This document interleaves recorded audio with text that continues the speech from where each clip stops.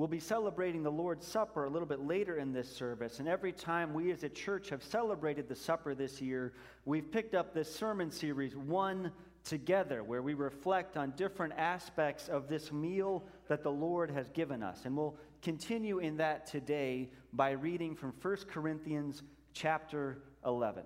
We'll read 1 Corinthians 11 from verse 17 to verse 34. Hear the word of the Lord. In the following directives, I have no praise for you, for your meetings do more harm than good. In the first place, I hear that when you come together as a church, there are divisions among you, and to some extent I believe it. No doubt there have to be differences among you to show which of you have God's approval. When you come together, it is not the Lord's Supper you eat, for as you eat, each of you goes ahead without waiting for anybody else. One remains hungry, another gets drunk. Don't you have homes to eat and drink in? Or do you despise the church of God and humiliate those who have nothing? What shall I say to you? Shall I praise you for this? Certainly not. For I received from the Lord what I also passed on to you. The Lord Jesus, on the night he was betrayed, took bread, and when he had given thanks, he broke it and said, "This is my body, which is for you. Do this in remembrance of me." In the same way, after supper, he took the cup, saying, "This cup is the new covenant in my blood. Do this whenever you drink it, in remembrance of me. For whenever you eat this bread and drink this cup, you proclaim the Lord's death until he comes. Therefore, whoever eats the bread or drinks the cup of the Lord in an unworthy manner will be guilty of sinning against the body and blood of the Lord. A man ought to examine himself before he eats of the bread and drinks of the cup.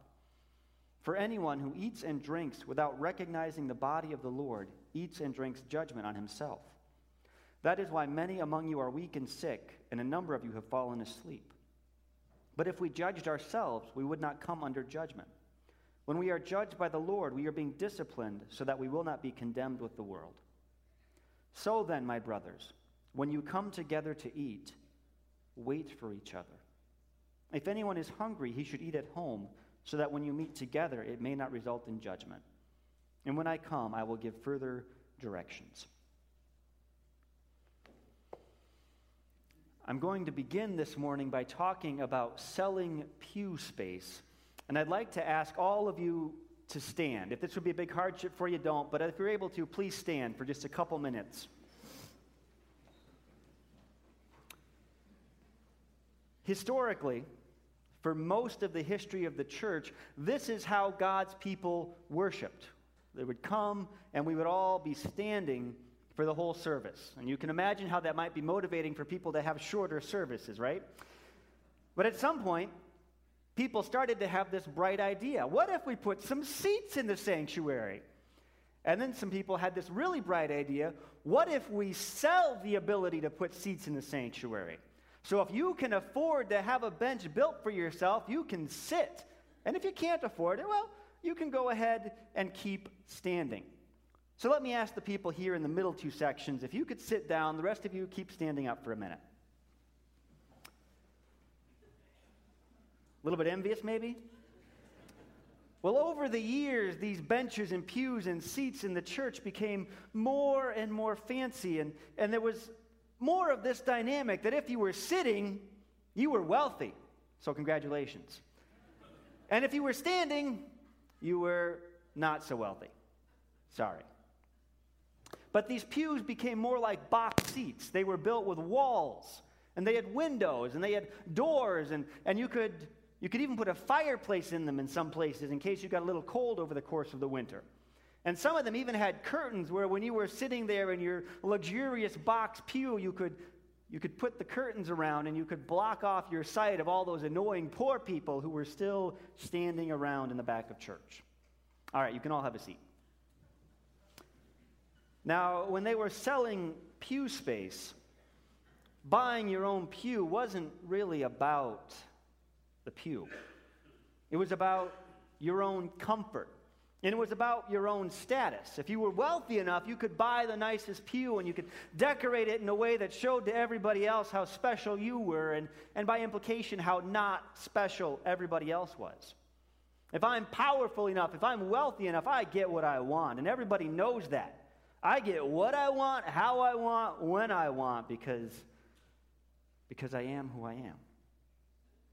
People were extraordinarily selfish in how they bought and in how they used those pews.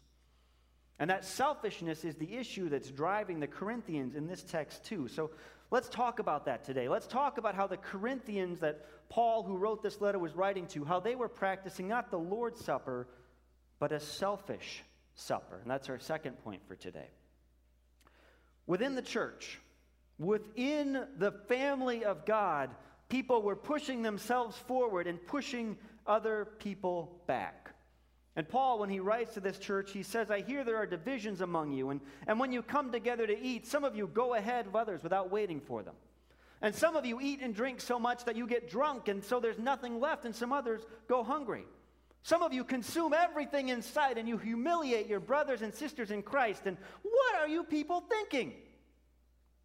Verse 21 in the NIV, in our translation, says, some people go ahead without waiting for anybody else. And there's a little different way to translate that I think gets more of the sense. And that way is, some people consume all the food. Some people go ahead and consume all the food without welcoming anybody else to the table. Some people consume all the food without waiting or without welcoming anybody else to the table. And to us, that sounds like bad manners, but in the ancient Greco-Roman world, that was actually pretty much standard practice. In the ancient Greco-Roman world, rich people, rich hosts, would have these celebratory meals, and they'd invite people over, but there was always a clear hierarchy. So in these ancient, big Greco-Roman houses, they would have a square or a rectangle house, a large square or rectangle house, and then they'd have a big courtyard in the middle of it.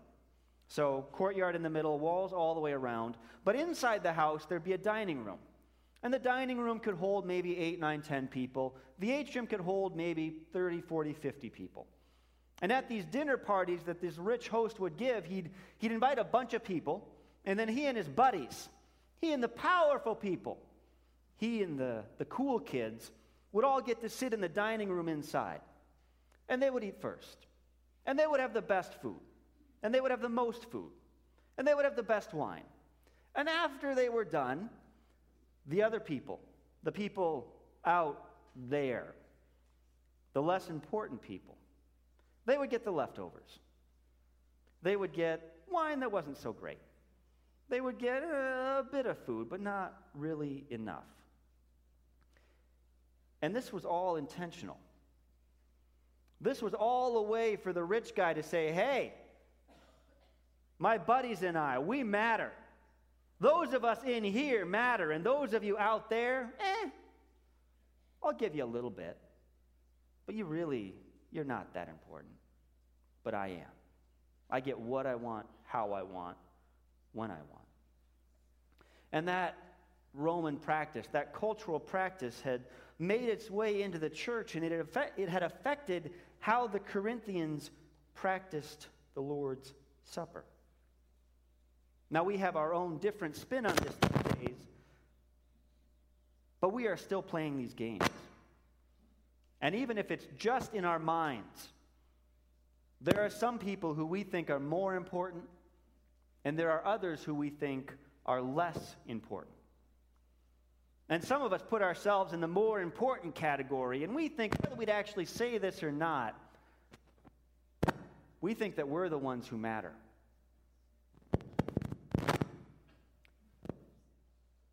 Anything we can do about that, Dan, or is it just life? What? All right.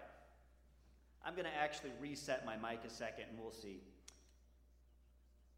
Give me the pulpit for just a second. So, right now, my microphone is thinking, ha, ha, ha, I matter more than the rest of you, and I'm in control.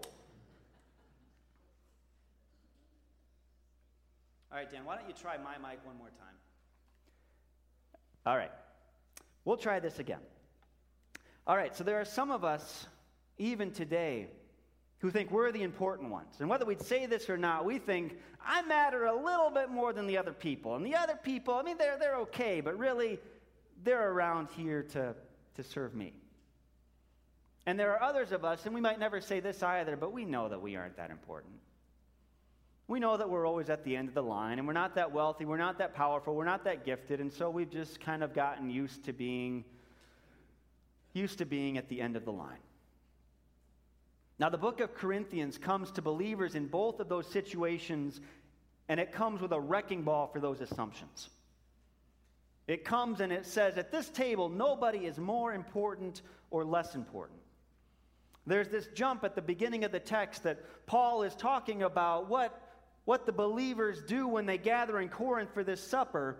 And then he makes this jump to talking about how Christ instituted the supper. And we can imagine when the Corinthians first heard that read, they would sort of go, wait a second, we're talking about us, and now why are we going all the way back to what Jesus did?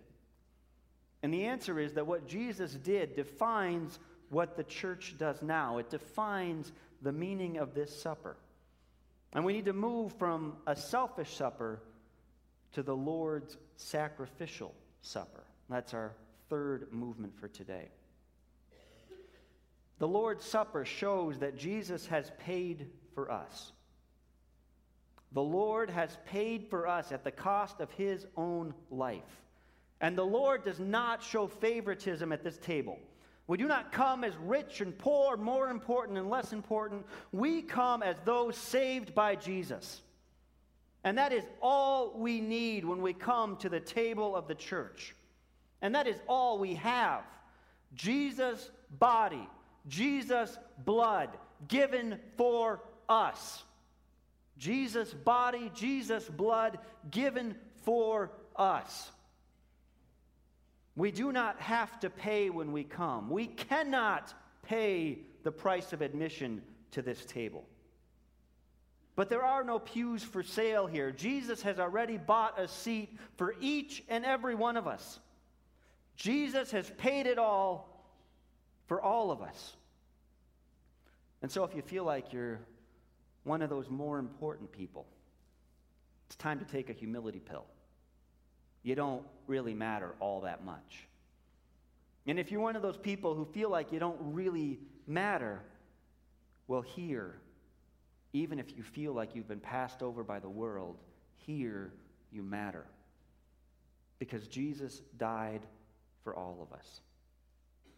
Christ sacrificed himself, and that sacrifice for us gives all of us a value beyond what we could ever achieve on our own. For those of us who are always trying to build ourselves up and always worried that we aren't good enough, the sacrifice of Jesus says, in God's eyes, you are good enough. And for those of us who know that we could never measure up anyway, the sacrifice of the Lord says, still you are a child of God, and your life is worth everything. So however you come this morning, give up yourself and accept the sacrifice of Jesus Christ. Now this has a vertical dimension in our relationship with the Lord, but it also has a horizontal dimension in how we relate to other people. And to get us to that, I want to talk about the scum of the earth for a minute. The scum of the earth. So there's this church in Denver called the Scum of the Earth. That's what's on their board out front. And it's based on a passage earlier in 1 Corinthians that talks about, it's a little bit of a loose translation, but talks about how the people in the church, how we're the scum of the earth. And this church is designed, it's aimed at bringing the outcasts in. Bringing the people in that nobody else has any time for. So one Sunday evening when I was in high school, some friends and I went to check it out to see what this place was all about. And we had some miscommunication about the service time. We got there kind of early and we walked in. And when we walked in, there was all this food. It was kind of Thanksgiving-ish time, and there were some turkeys and a bunch of fixings, and we were all like, I am a teenage boy. There is food. I will eat the food. So we go through, we get plates, we load them up, and load them up, and load them up, and load them up, and load them up. And then we go and we sit at one of the tables, and I don't know, there were maybe 5 or 6 of us there, and we eat, and we eat, and we eat, and we eat, so on and so forth. And then we talk for a couple minutes, and then we're still hungry, because again, we're teenage boys. But as a couple of us are about to stand up and go get some more food, the oldest among us, who coincidentally, actually, his name was Paul, which really fits with this text. I hadn't thought about that before. Well, Paul tells us, sit down. What? Sit down. So we sit down. Like, what? What's wrong? And he kind of leans in and he starts to whisper a little bit. And he says, look around. Like, look at who else is here. Those guys are homeless. I just heard those guys talking. They got no food at home. Guys, this food's for us. It's fine that we ate, but we can't eat anymore. Like, we have food at home. We're fine. These guys need the food. No more. No more food for us. And that's part of what the Lord's Supper is about. That at this meal, through the sacrifice of Christ, we have been provided with everything that we need. And so we share with other people. In Christ, we have enough. His sacrifice pays for everything. He's given us all that we need, and He has an infinite storehouse for us. And because of that, we make space for other people. We don't grab as much as we can. We don't push ourselves forward. We serve sacrificially because Christ's sacrifice has paid for us. And so our last movement, our last point for today is that we share in service because of Christ's sacrificial supper. Paul here in the book of 1 Corinthians doesn't demand that the Corinthians all pool their resources and everyone live at exactly the same socioeconomic level. He doesn't call for a housing shuffle or a wealth redistribution scheme. But he does call for believers to be truly together at the table.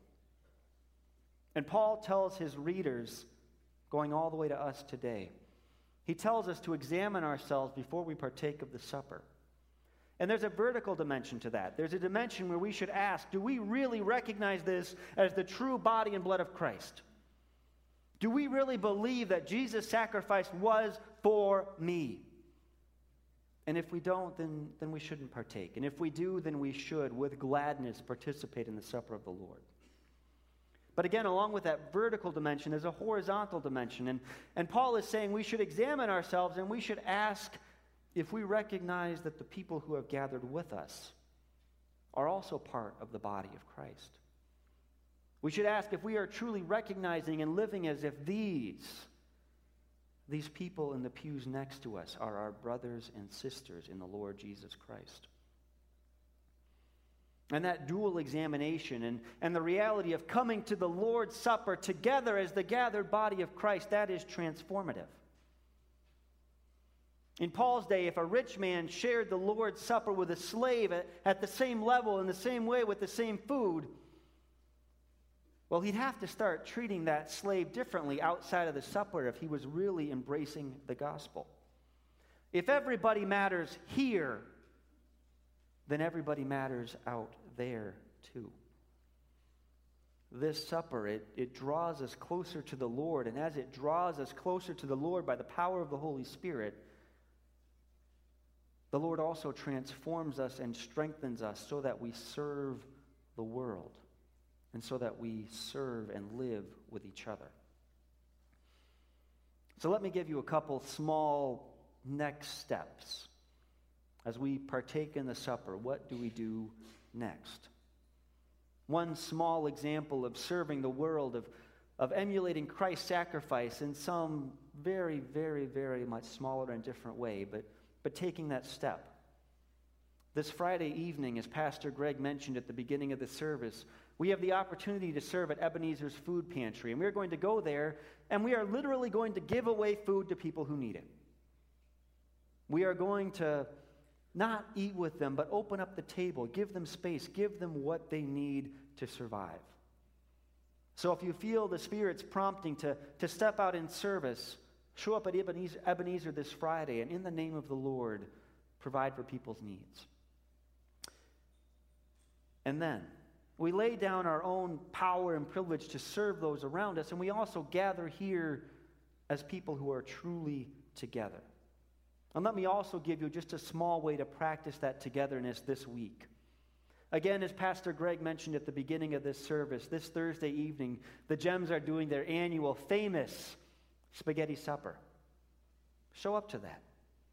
Support our girls' club, Gems. Spend some time with people you know, or maybe with people you don't know quite as well, and share a meal together. Be part of the community of Christ. Express the unity that we have in the Lord. Through the Lord's Supper, through this sign, the Lord equips and empowers us to serve and to love each other. But even more than that, as we share in this supper, the Holy Spirit draws us up into Christ's own presence. Through these elements, we are brought into the presence of Jesus, our Lord and Savior. The Lord invites us to his table. He invites us to his supper. He draws us here, and when we share this meal together, we experience the true community of the body of Christ, and we are equipped, empowered, and encouraged to share fellowship with each other. As we partake of the supper, you are invited to truly be present to the Lord and present to each other. And as we go out, you are invited to serve as the Lord served us, lovingly and sacrificially. Let's pray. Father, again, we are grateful for your gifts to us. We can never be grateful enough, but we do our best to give you thanks for the gift of the Lord Jesus Christ. And as we eat this bread and drink this wine together, we pray that you help us to truly remember Christ's sacrifice on our behalf.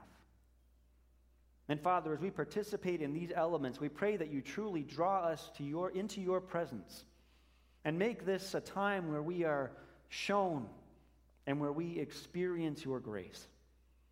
And Father, we pray that as we experience your presence here in this special way that you have given us, that you also enable us to go out to the world equipped and empowered to truly be your people, to be your body together as brothers and sisters in Christ, and to be your hands reaching out to the world with your love and your grace. Father, we are grateful for the opportunity to be your gathered people, to be your sent people, to be your children. And as best as we are able, even though we know it's never enough, we give you thanks for your scriptures, for your Spirit, for your supper. Amen.